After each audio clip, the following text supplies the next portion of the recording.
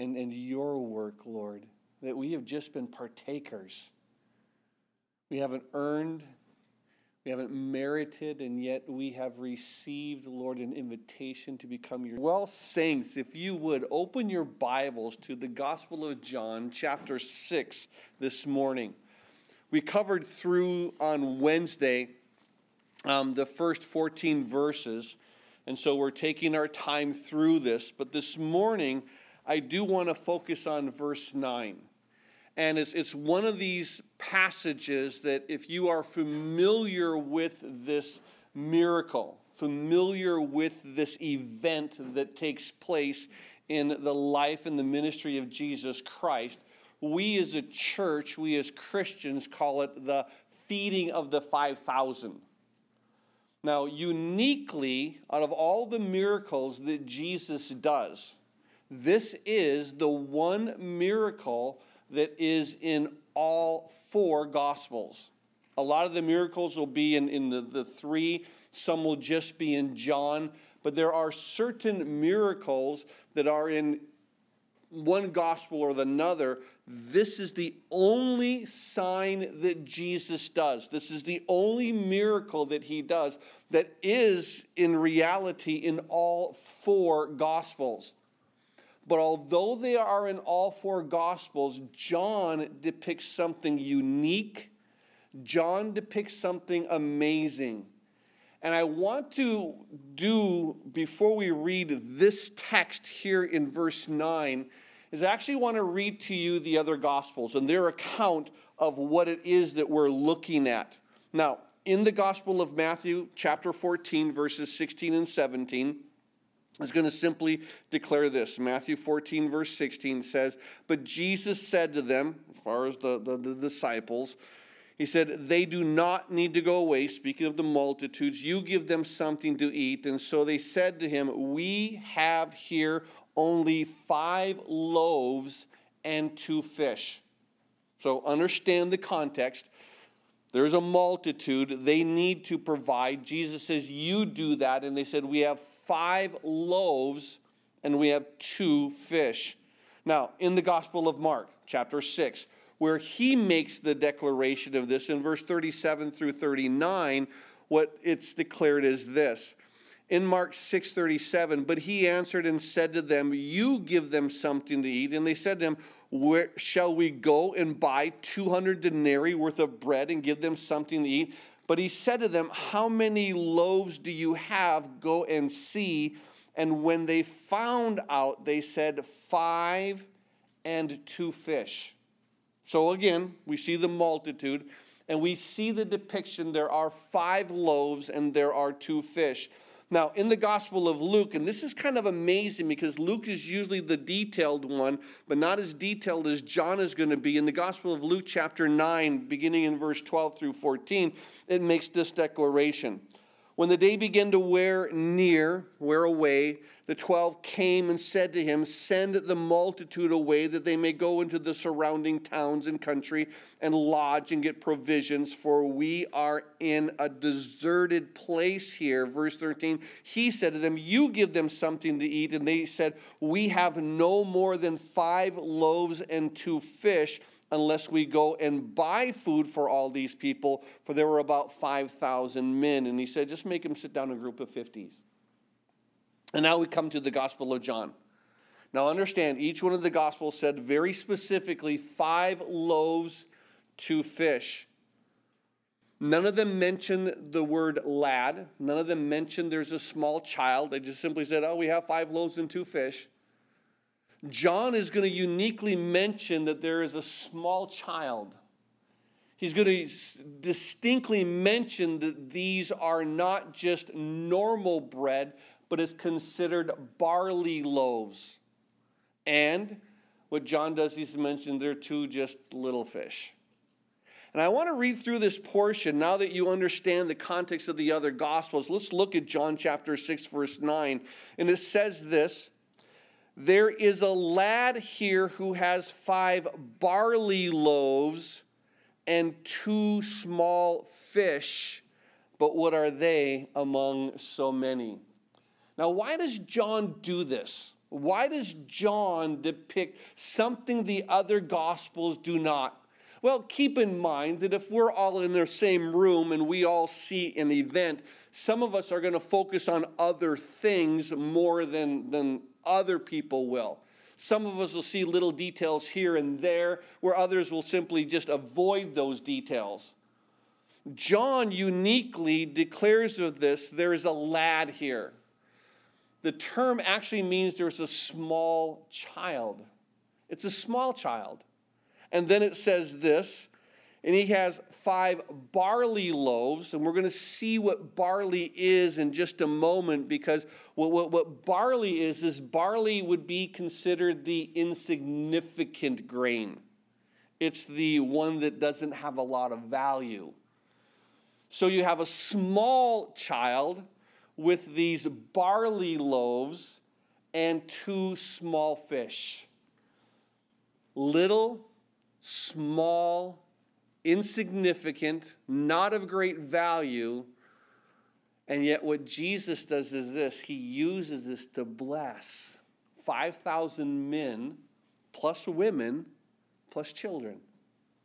See, we call it the feeding of the 5,000. The term should be the feeding of the 5,000 men, plus women, plus children. So it's not just looking at just 5,000. There's a passage I want you to put at the header of your notes, and it's important for you to recognize this. In 2 Corinthians chapter 9, verse 8, let me simply read this portion to you. It says this, "And God is able to make all grace abound to you, that you always having all sufficiency in all things may have an abundance for every good work." Now, I love the fact that he doesn't say that God is able to make some grace abound. And he doesn't say that you will mostly have some sufficiency in most things, that you'll have a lot. He doesn't say that. I want you to read this with me again. God is able to make to you all grace abound. The term actually means superabound. He says he's able to make all grace, not just some, not most, but all grace superabound to you, that you always, do you understand? Not just sometimes, not most, you always having all sufficiency in all things may have an abundance for every good work. And you're thinking, I don't have that much. I'm not all that and more. Do you understand that you can have an insignificant amount that you're willing to give to Jesus? I have a little bit of time, I'm willing to give it to you. I have a little bit of income, I'm willing to give it to you. Do you understand? Whatever you give to him, he's able to make superabound. Like this little boy who had insignificant barley loaves and 2 small fish. When they're put in Jesus' hands and he gives God thanks, it's able to, as he gives it to his disciples, they give it to the people. And understand, the disciples are not the supplier. Jesus is always the supplier. He is always the source of all things. Now, when he becomes this source and you give it to him, he's able to make it superabound. And I think this is the heart that I want you to understand of what God is able to do. And this is what we're going to see here this morning in this text. So none of the other Gospels mention the term lad. Here, John, he mentions that it is a small child. And then he goes on and he says there are 5 barley loaves and there are 2 small fish.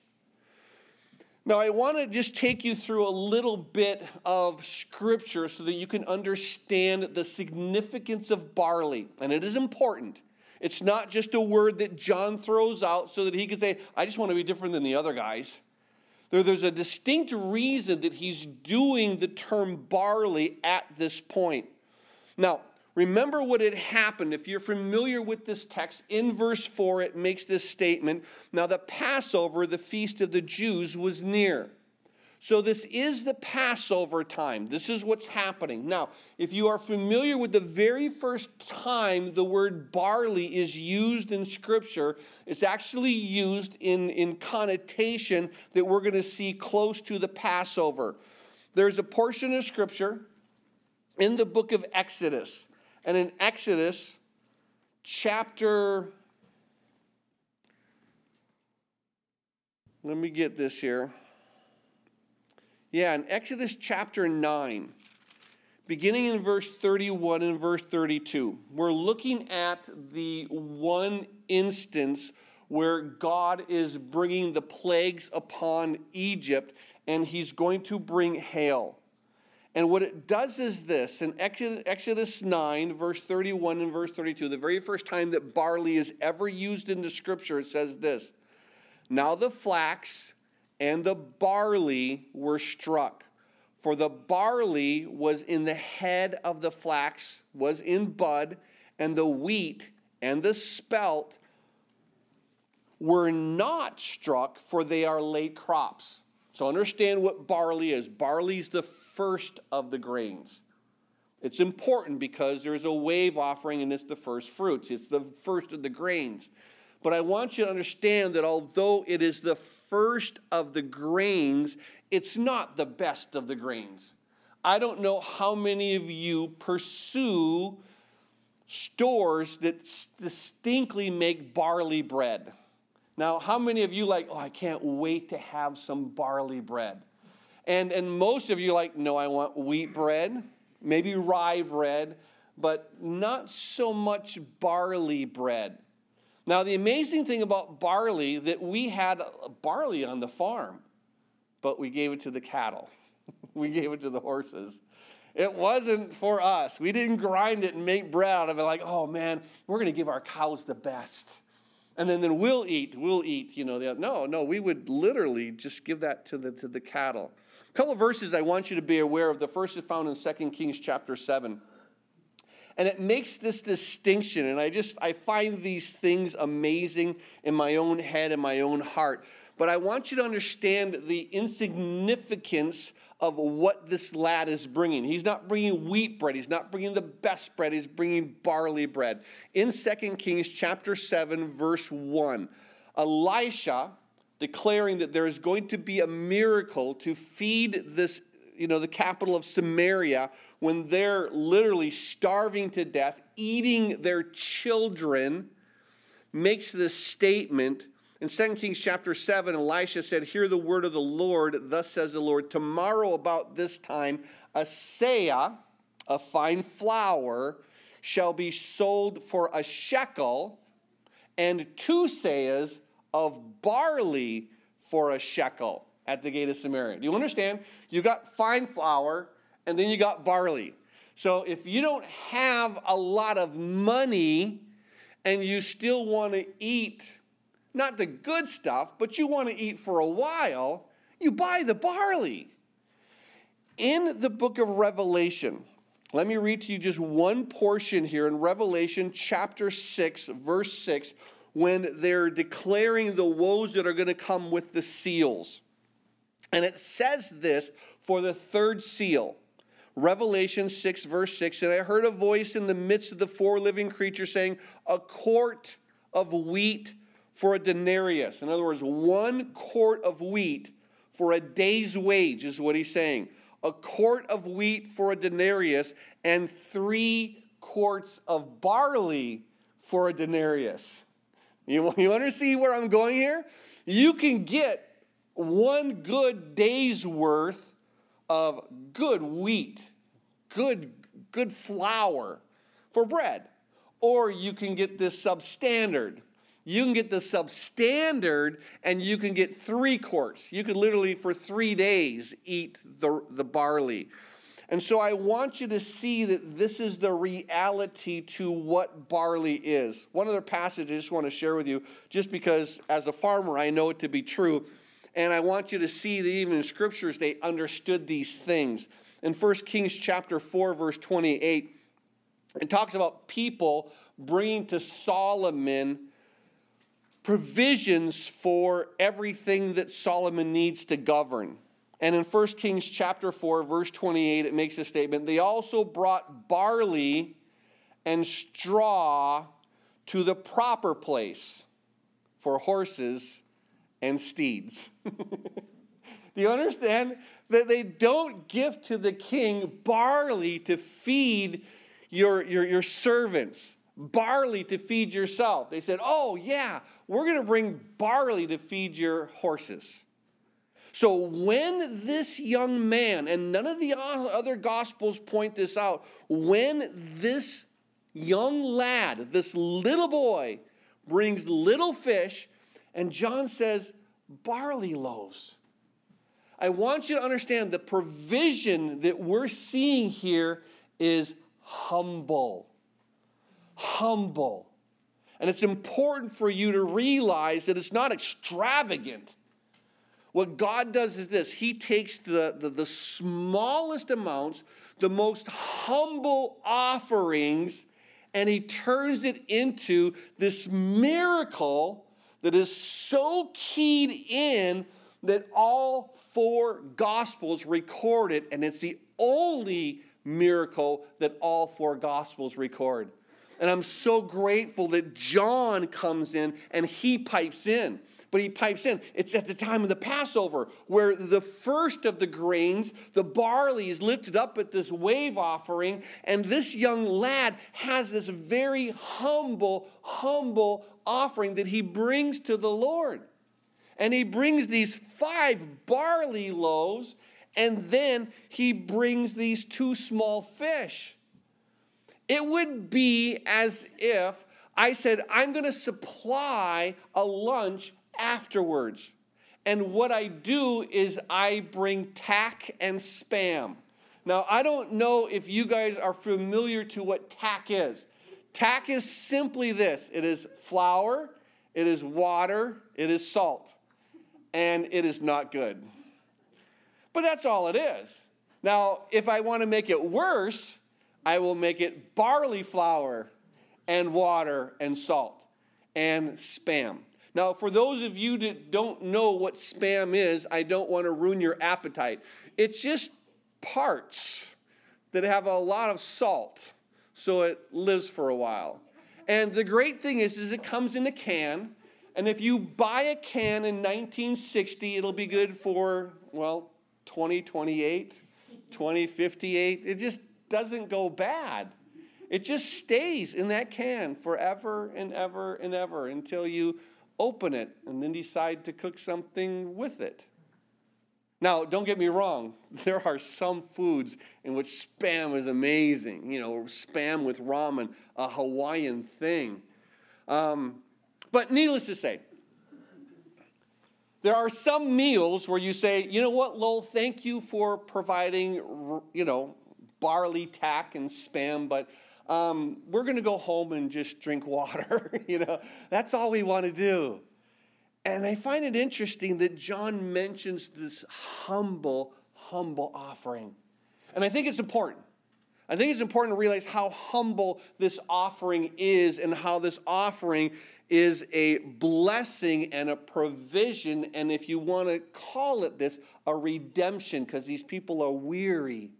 And they would faint on the way home, the Lord had said. And this humble offering was a redemption, a blessing for so many. And in order to receive it, this is what they had to do. Sit down. Stop. Stop striving. Stop looking. Stop doing anything. Just sit down. In groups of 50, 50 is a unique number in the scripture. We see that is that number of Pentecost. It's that number of the blessings where it's the Jubilee, where everything is freed and the blessings of God flow. And what we see is this. I want to read you 2 passages, and I want you to see Jesus Christ as this type of offering. In Isaiah 53, verses 2 and 3, just jot it down, but it says this about the Lord. For he shall grow up before him as a tender plant, as a root out of dry ground. He has no form or comeliness, and when we see him, there's no beauty in him that we should desire him. He's despised and rejected by men, a man of sorrows and acquainted with grief. And we hid, as it were, our faces from him. He's despised, and we did not esteem him. Do you understand? When God gives us the greatest gift, it is so humble. Jesus didn't come and wasn't born in a palace. He was born in a manger. He didn't come and was lauded king through the entire nation of Israel. In fact, the ones that lauded him kings were kings of the east, the wise men. They came and said, "Where's he who's born king of the Jews?" And what did the king at that time of the Jews want to do? He wanted to kill him. Went and killed all the children who were 2 and under in that area. And this is what we begin to see, and I want you to see how absolutely humble, how beautiful this offering is. When it comes to humility, when it comes to the greatness, we as men sometimes think that I got to give to God the very best. And he says, you have to understand that your very best really isn't a lot.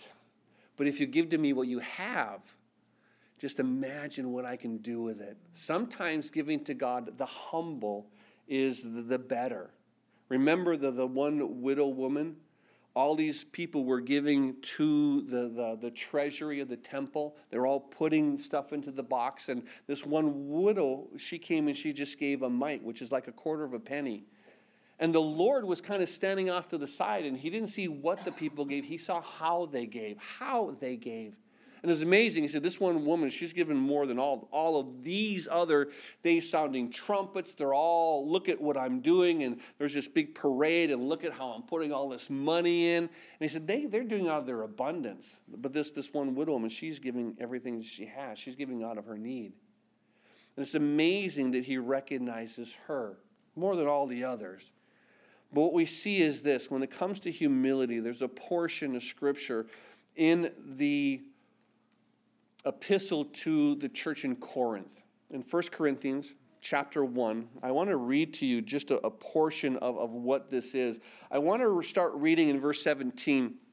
I'm going to read down to verse 31. So just bear with me as I go through this. But I want you to understand, have this in your mind as we read.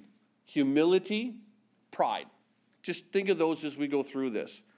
In verse 17 of 1 Corinthians chapter 1, Paul says this, "For Christ did not send me to baptize, but to preach the gospel, not with wisdom of words, lest the cross of Christ should be made of no effect." Now, I want you to see, he says, what I'm doing is I'm just simply declaring one thing. Jesus Christ and his death on the cross. That's it. I'm not trying to wow you. I'm not trying to impress you. You know, there's a lot of ways that you can be wowed and impressed. When somebody simply opens the Scripture and reads about the cross, tells you about Jesus Christ, not that impressive, unless what? Unless you're in love with Jesus and you realize, I'm not the one that needs to be lifted up, it's him. And he says, I'm not doing it with impressive words. I want Jesus and the cross exalted. So it's not like, oh, my words swayed you. It's the Spirit drawing you in. In verse 18, he says, "For the message of the cross is foolishness to those who are perishing. But to us who are being saved, it is the power of God.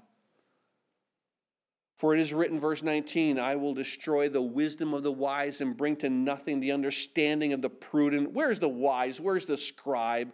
Where's the disputer of this age? Has not God made foolish the wisdom of this world? For since in the wisdom of God, the world through wisdom did not know God, it pleased God through the foolishness of the message preached to save those who believe.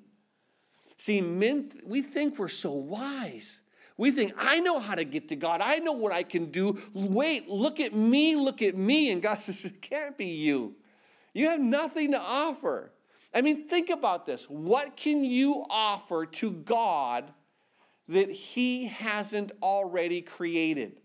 I mean, let's just make a building and give it to God. Well, who supplied the material? Who created the tree? Who created gold? Who created silver? Do you understand? God created. We're just using what he created, trying to make something impressive. And guess what? He gives us the gift to create those things. We didn't make them of ourselves. It's not like we have this great idea. The Spirit impresses these things upon us. And I love what God does with all the wisdom of how we think we can know God. He says, I'm going to just blow your wisdom away and make it nothing, because I'm going to say that you have to be nothing. You come to the cross empty, needing a Savior. Because when you come to the cross, you realize He's the one that does it. I can do nothing, or I wouldn't come to the cross if I could do something. We come to this cross.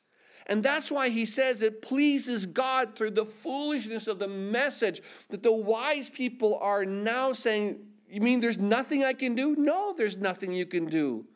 But it pleases God through this message preached to save those who believe. In verse 22 of 1 Corinthians 1, he then adds, for the Jews request a sign, the Greeks seek after wisdom, but we preach Christ crucified. To the Jews, a stumbling block. To the Greeks, foolishness. But to those who are called, both Jews and Greeks, Christ, the power of God and the wisdom of God, because the foolishness of God is wiser than men, and the weakness of God is stronger than men. For you see your calling, brethren. Now, this is embarrassing because this is me. This is a calling. But he says this, you see your calling, brother. Do any of you want to serve God? This is your resume. Okay? Now, I don't know if you've ever done a resume for a job. Say, here are my qualifications. Now, it's interesting. With a lot of resumes, people actually give their resumes to others, and what they're able to do is this. They're able to take something that the world would see as insignificant, change the way that it's written, and make you sound amazing. So you could simply be a guy who cleans out barn, and all of a sudden, you're going to be what? You are an agricultural sanitation engineer. Whoa. That's what yes. You are an agricultural sanitation engineer. Like, that's me. And I put that on my resume. But here's what God says. I want you to see what He says about the resume. Verse 26, you see your calling, brethren, that not many wise according to the flesh, not many mighty, not many noble are called, but God has chosen the foolish things of the world to put to shame the wise. God has chosen the weak things of the world to put to shame the things which are mighty, and the base things of the world, the things which are despised, God has chosen, and the things which are not, to bring to nothing the things that are, that no flesh should glory in His presence, but of Him you are in Christ Jesus, who became for us the wisdom from God, and righteousness and sanctification and redemption. As it is written, he who glories, let him glory in the Lord. Amen. And this is the heart. This is what He wants. And I love the heart of what we begin to see, because when it looks to Christ and the cross and the redemption that we have, this is why Jesus did the sign. This is why He does the miracle of the 5,000. And this is why Mark so distinctly says it was just this little boy with insignificant barley loaves and 2 small fish. The most humblest of provisions. Not great, not mighty, not wise, humble. And this small, humble offering became the redemption of blessing of everyone who would what? Who would just sit down and receive it. Who wouldn't strive and receive it. Who wouldn't keep looking and receive it. Believe that it would come and receive it. This is the key to understanding this passage. Now, when it comes to this whole issue of barley, I want you to be aware that it deals with the Passover, of course, because it was the early grain that was there, and it was the first of the wave offerings that would come. But very uniquely, there is a portion in the book of Ruth, and I want to share it to you just so that you can kind of have an understanding of what we're seeing here. In the book of Ruth, chapter 1, verse 22, Now, if you're familiar with the book of Ruth, this is a woman who was a Gentile who is brought in through the marriage of a Jew. And so Ruth, being the daughter-in-law of Naomi, eventually what happens is this, that she now comes to this place where there is this man by the name of Boaz, and Boaz is what is known as the kinsman redeemer. He's a relative. Now, why is that important? Well, you have to have a relative who does the redemption process. And keep in mind that this is what Jesus does. God cannot simply redeem us. God had to become a man, in other words, a relative. He had to become one of us. And as a relative, then he can say, yeah, I can now redeem you because I'm a man who's going to redeem mankind, not simply God.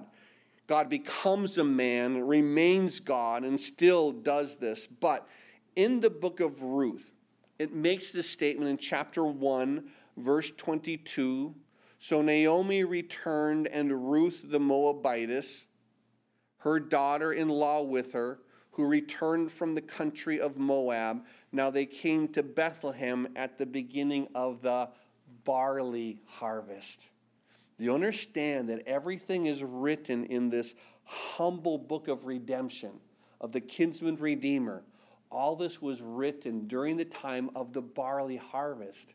And if you now begin to recognize this is a humble, do you understand the redemption of what she has, where she's able to collect a basket, and then Boaz gives her like 12 more baskets, and all this is barley. All this is not the great and the mighty. All this is humble, and where the world would see it as insignificant. But yet it became what? It became the redemption. And then through Ruth and through Boaz and through their children, eventually would come David the king, and eventually would come Jesus. And I love the fact that what we're seeing here is that this whole book of Ruth, with the beginning of the barley harvest, the redemption, very humble. But this is what God is able to do. And I want to share with you one passage to show you what God is able to do with humble and insignificant. If you are familiar with the book of Judges, there was one of the judges by the name of Gideon. Now, Gideon was a unique individual. What Gideon does is this. When we're introduced to Gideon, it simply declares this in his calling in chapter 6, that Gideon is doing something unique. He is threshing wheat in a wine press. Why is that important? Well, let me give you two locations. When you have a place that you want to thresh wheat on, you want to separate what is known as the chaff, the outer skin, from the wheat itself, from the grain itself. And so normally what would happen is this. When you're threshing the grain, you want to do it on a plateau somewhere high where the wind blows.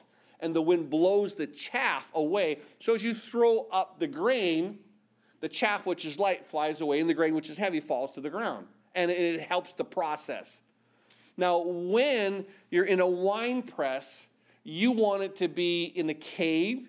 You want it to be out of the wind so that nothing flies into the wine. You don't want stuff to blow into it.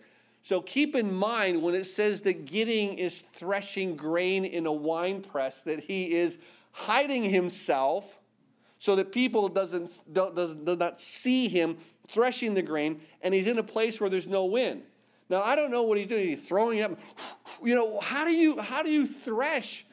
How do you get the wind to go in a wine press? And so he's here. He's threshing the grain in a wine press. It says, in order to hide it from the Midianites. And this angel comes and said to him, the Lord is with you, mighty man of valor. And Gideon's like, who?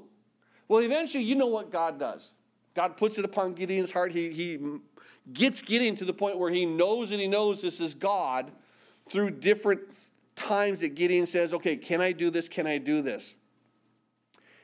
Gideon begins by making a clarion call to the nation Israel, and he does something amazing. He collects 32,000 men. 32,000, like, oh, this is huge. This is great. And then God says, you know what, Gideon, it's too many. It's too many, because if you have that, you're going to think, oh, you know, the glory.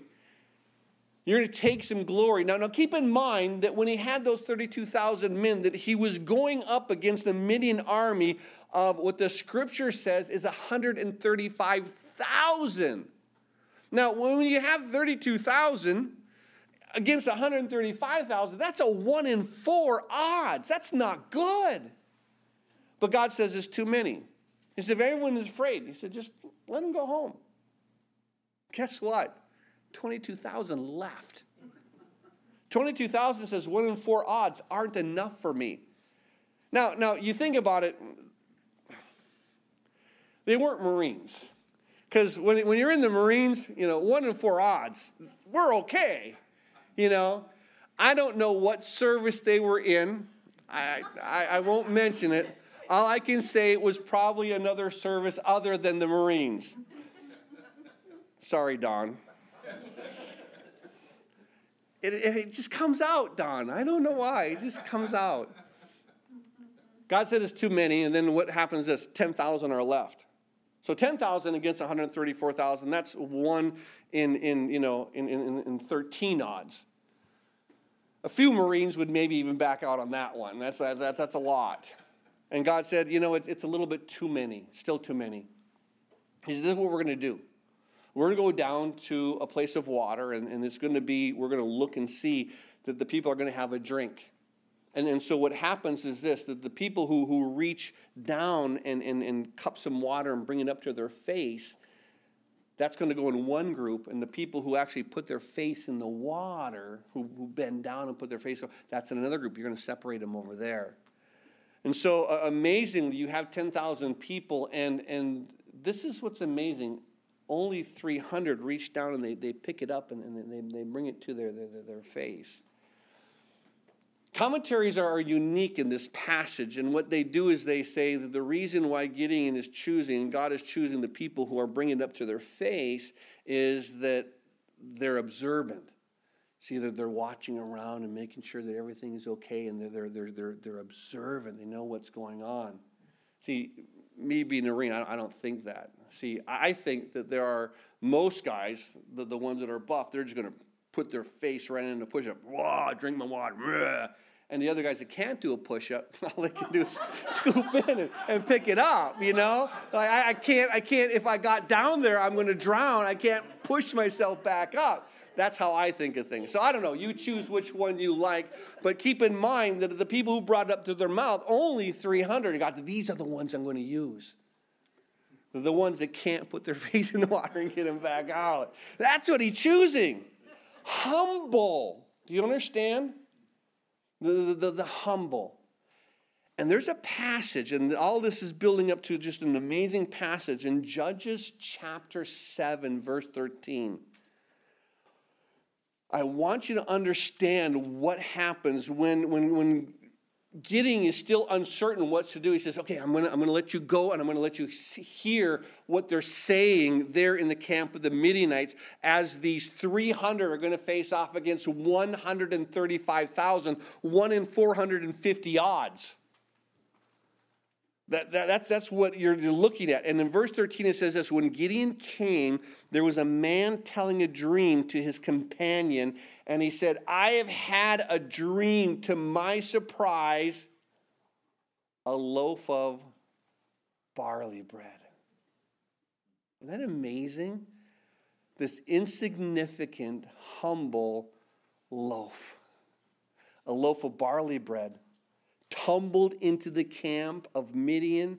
It came to a tent and struck it so that it fell and overturned, and the tent collapsed. Verse 14, then his companion answered, said, this is nothing else but the sword of Gideon, the son of Joash, the man of Israel into his hand. God has delivered Midian and the whole camp.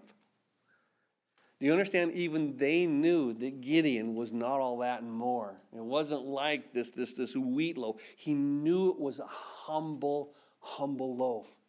And God would say, I can't let you receive any glory. You can't use, 32,000. You can't use the 10,000. You can only use 300. And do you know what they defeated him with?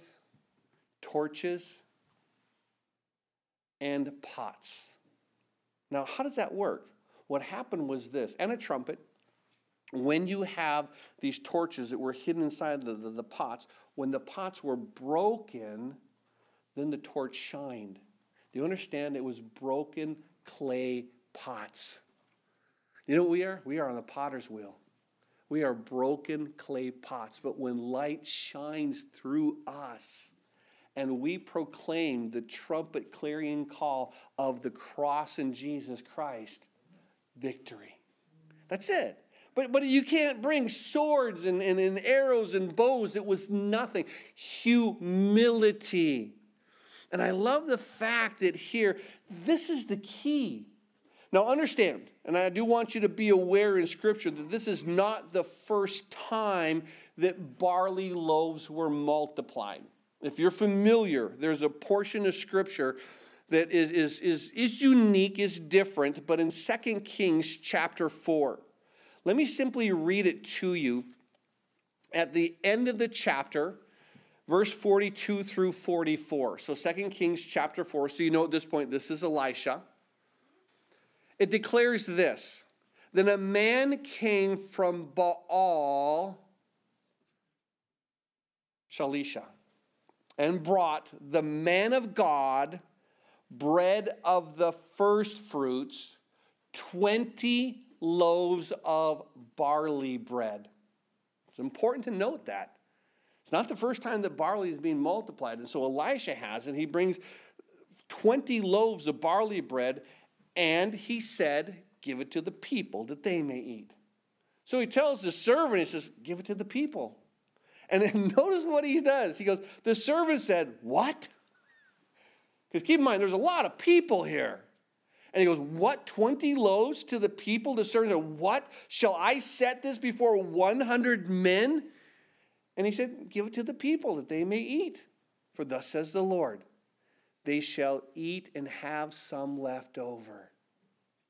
So he set it before them, and they ate, and they had some left over, according to the word of the Lord. And I love it how here in the book of 2 Kings with Elisha, it's so simple. It just makes so it's like insignificant. All right. Make these few barley loaves, 20 in number, make them feed, hundreds of men. And yet God did it. Now when Jesus does it, he does what? Well, he does 5 loaves, a couple small fish, who came from a small lad, and he uses it to feed 5,000 men and women and children. You guys know as well as I do that God is the provider. He's always been the provider. He declares he is the provider. This is who God is. In Matthew chapter 6, a couple of verses just to jot down as I go through these, verse 37 through 39, it simply declares this, but he answered and said, let me back that up. Matthew chapter 6, I jumped to Mark 6. First right letter, wrong rest of the letters. In Mark chapter 6, beginning in Matthew chapter 6, that's what I'm getting confused here. Matthew 6, I want to start reading in verse 26, but it makes this statement. Matthew 6:26, he said this, look at the birds of the air, for they neither sow nor reap nor gather into the barns, and your heavenly Father feeds them. Are you not of more value than they? In verse 31 through 33, therefore do not worry, saying, what shall we eat, what shall we drink, or what shall we wear? For all these things the Gentiles seek, for your heavenly Father knows that you have need of these things. But seek first the kingdom of God and his righteousness, and all these things shall be added to you. It's important to recognize it's all about God. It's about looking to God. It's about trusting God and really saying, God, that it's going to be you who does the providing. And when we recognize that, as we come to that clarity that it's God who does the providing, then all of a sudden we then recognize, as Paul would write to the church of Philippians chapter 4, verse 19, my God shall supply all your need according to his riches in glory by Christ Jesus. You're going to have what you need. And sometimes what happens is it happens to be sometimes humble. It happens to be sometimes not as great as we would want it to be, but it's always what we need it to be. In 2 Peter chapter 1, verse 3 says this, and his divine power is given to us all things that pertain to life and godliness through the knowledge of him who called us by his glory and virtue. This is it over and over again. He's always the provider. And once we come to that understanding, we begin to recognize, God, you've always been a provider. And he's proven it. I want to take you to a couple of passages in the Old Testament because I think it's key for you to recognize that this sign that Jesus does, this miracle that Jesus does in this humble amount that he does, is really nothing for God. He's been doing this all along. There's a passage you have to be aware of to kind of fit you in so that you have a clarity of all the rest of the scriptures. But it's found in the book of Numbers chapter 11. In Numbers chapter 11, I want to read verse 21 to you, and then I'm going to back it up and start reading from verse 16 to 32. But I want to read verse 21 these two times so you can really understand what happens here. In Numbers 11, chapter 21, it says this, Moses said, the people whom I am among are 600,000 men on foot. Yet you said, I'm going to give them meat that they may eat for a whole month. So God says, I'm going to provide for 600,000 men meat for a month. Now understand that we're looking at 5,000 men. God said, I'm going to provide for 600,000 men, plus women, plus children. Do you understand that he's going to be providing for at least 1 million, possibly greater than 1 million? And so when he provides, he's going to provide meat for a month. But I do want you to understand something else. That God provided manna every day for almost 40 years. Until they went into the promised land, he said, I'm going to provide for you. Do you realize that what Jesus does is what? It's a pittance. This is only 5,000 men plus women and children, and I just got to do it for one meal. Jesus said, listen, I've been doing it for years, and I provided for 600,000 men. Now let me take you, now that you know that context, let me back it up to Numbers 11, verse 16. It said, the Lord said to Moses, go gather me 70 men of the elders of Israel, whom you know to be the elders of the people and officers over them, and bring them to the tabernacle of meeting, that they may stand there with you. And I will come down and I will talk with you there, and I will take of the Spirit that is upon you and put it upon them, and they shall bear the burden of the people with you, that you may not bear it yourself alone. And then you shall say to the people, consecrate yourselves for tomorrow, and you shall eat meat, for you have wept in the hearing of the Lord, saying, who will give us meat to eat? For it was well with us in Egypt. Therefore the Lord will give you meat, and you shall eat, and you shall eat not 1 day, nor 2 days, nor 5 days, nor 10 days, nor 20 days, but for a whole month, until it comes out your nostrils, and it becomes loathsome to you, because you have despised the Lord who is among you, and if you've wept before him, saying, why did we ever come out of Egypt? And Moses said to the people, I'm among the people whom I am among are 600,000 men on foot. And yet you said, I'm going to give them meat, and they'll eat for a whole month. Shall flocks and herds be slaughtered for them to provide enough for them? Or shall all the fish of the sea be gathered together for them to provide enough for them? And the Lord said to Moses, has the Lord's arm been shortened? Now you shall see what I say will happen to you or not. So Moses went out and told the people the words of the Lord, and he gathered the 70 men of the elders of the people, and he placed them around the tabernacle. Then the Lord came down in the cloud and spoke to him, and took of the Spirit that was upon him and upon the same of the 70 elders. And it happened when the Spirit rested upon them that they prophesied, though they never did so again. And I think it's amazing to look to this, and we see that God says, this is what I'm going to do. Now in verse 31, a wind went out from the Lord, and he brought quail from the sea, and he left them fluttering near the camp about a day's journey on this side, a day's journey on this side. So quail came, fluttered in the camp, a day's journey all around the camp, and about 2 cubits above the surface of the ground.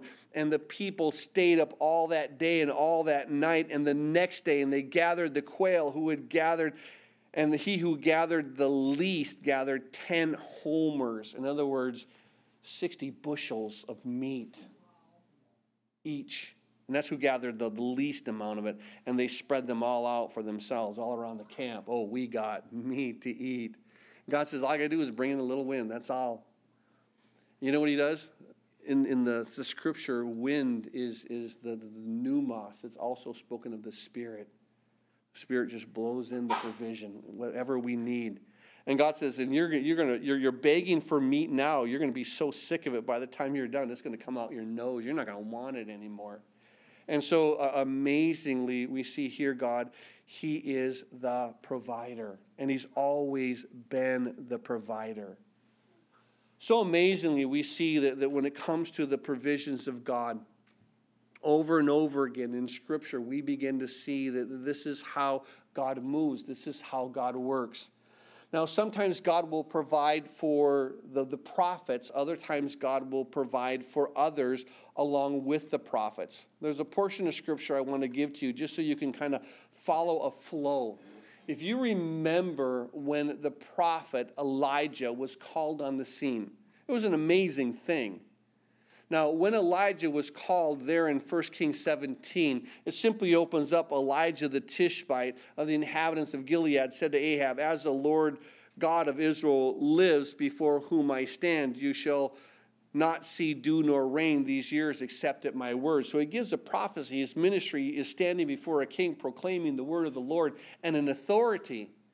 And the very next ministry, he's, in a sense, you think he's demoted, but he's not. He's still the prophet of God. In verse 2, then the word of the Lord came to him saying, get away from here and turn eastward by the brook of Cherith, which flows into the Jordan. And it will be that you will drink from the brook that I have commanded ravens to feed you there. And so he went and did according to the word of the Lord. And he stayed at the brook Cherith, which flows in the Jordan. And ravens brought him meat in the morning and bread and meat in the evening. And he drank from the brook. Now, of all the food that you get, the food that ravens bring, I don't know if you've ever seen where ravens shop. They don't shop in the best of places. What they do is this. They shop on the side of the road. And when enough cars are now passed and the meat is sufficiently ground up, the ravens come and they pick out the pieces they want. And they're like, oh, wait, I can't eat this. This is for Elijah. Thanks, Lord. But he does. He doesn't say, Elijah, you're going to provide for yourself. He says, I'm providing ravens. Ravens are bringing food. And then eventually when the brook dries up, verse 8 of 1 Kings 17 says this, and the word of the Lord came to him saying, now arise and go to Zarephath, which belongs to Sidon. So you're going into Gentile territory, dwell there. I've commanded a widow to provide for you. So he arose and went to Zarephath, and he came to the gate of the city. Indeed, there's a widow gathering sticks. And he called to her and said, hey, bring me a little water in a cup that I may drink. And as she was going to get it, he called to her and said, and please bring me a morsel of bread in your hand. So here's a widow.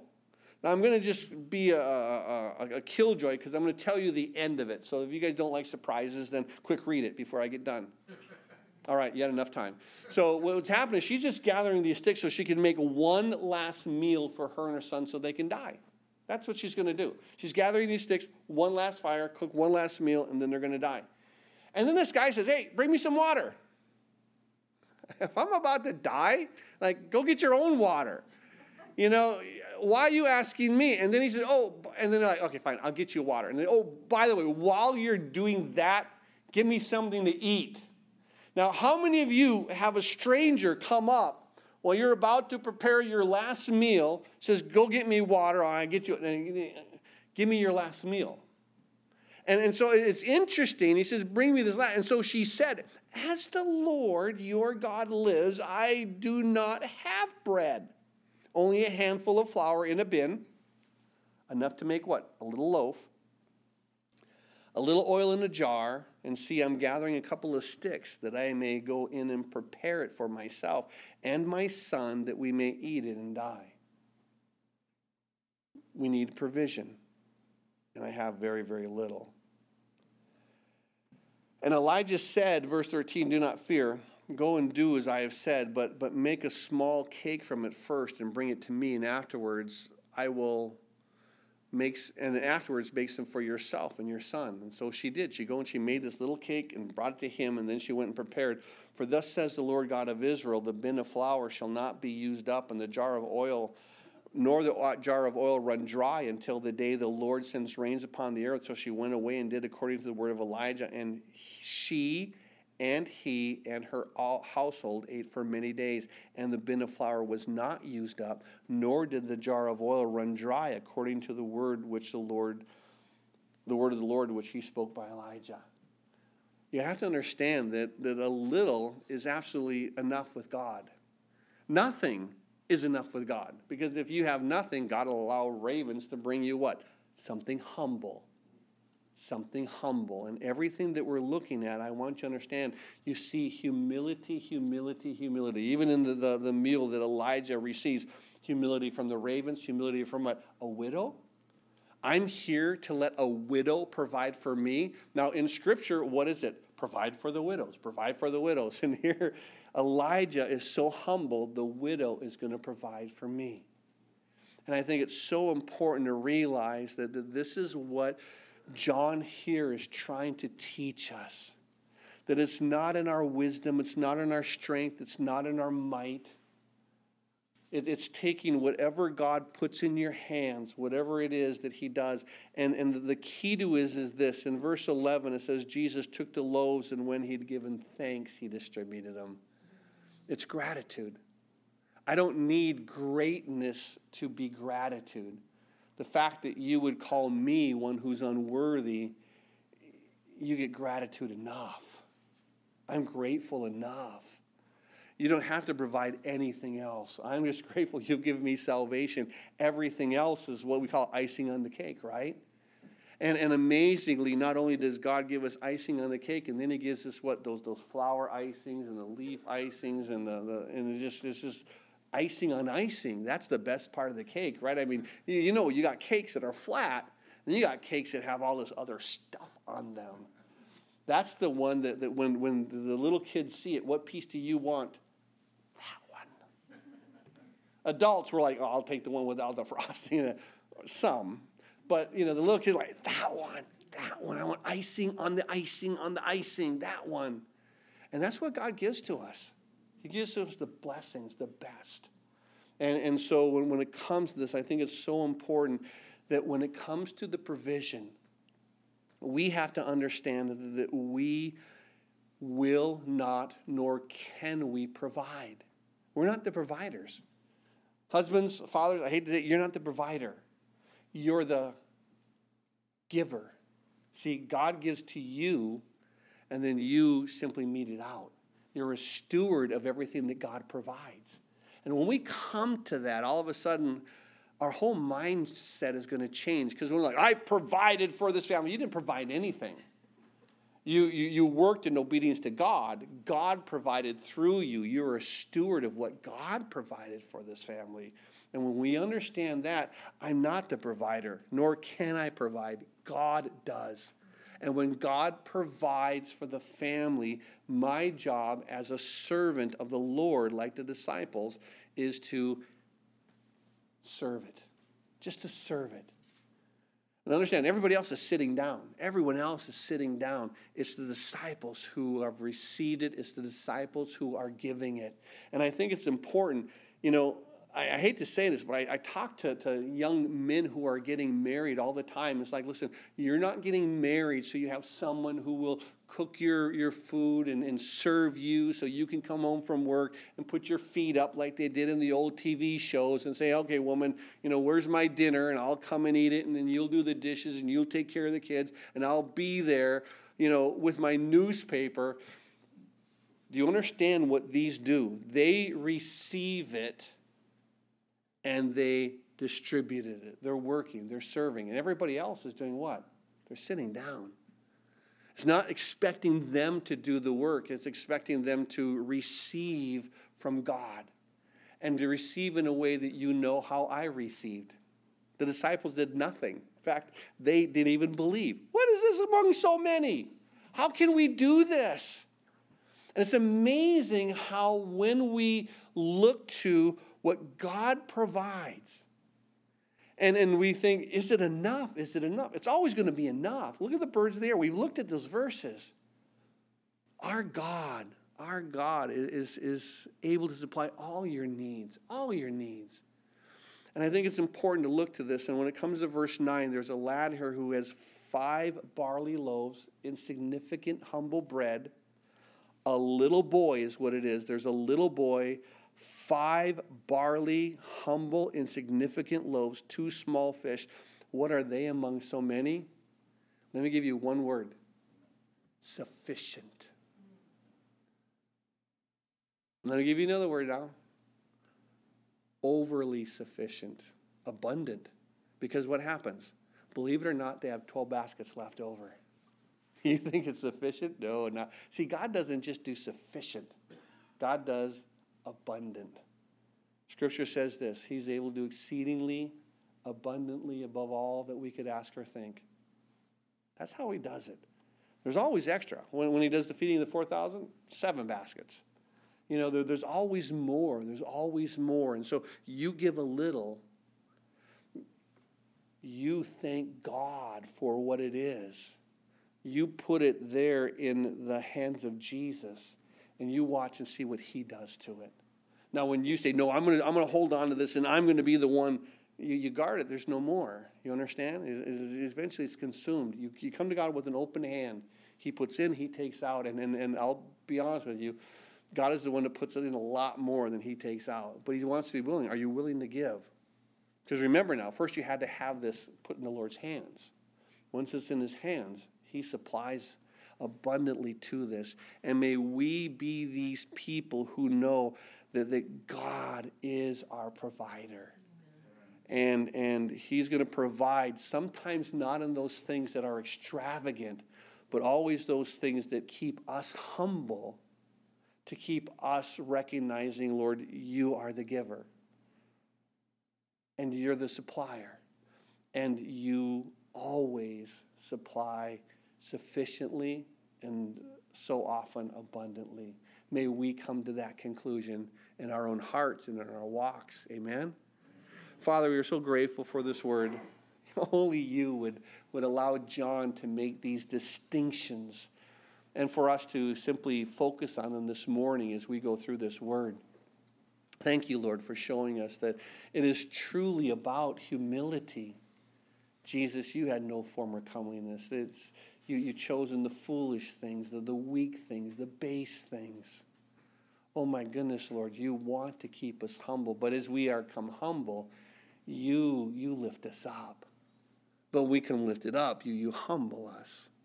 Teach us what it is to have this mindset to offer, not in the greatness, but in the humility, knowing that the disciples were bringing stuff that wasn't even theirs.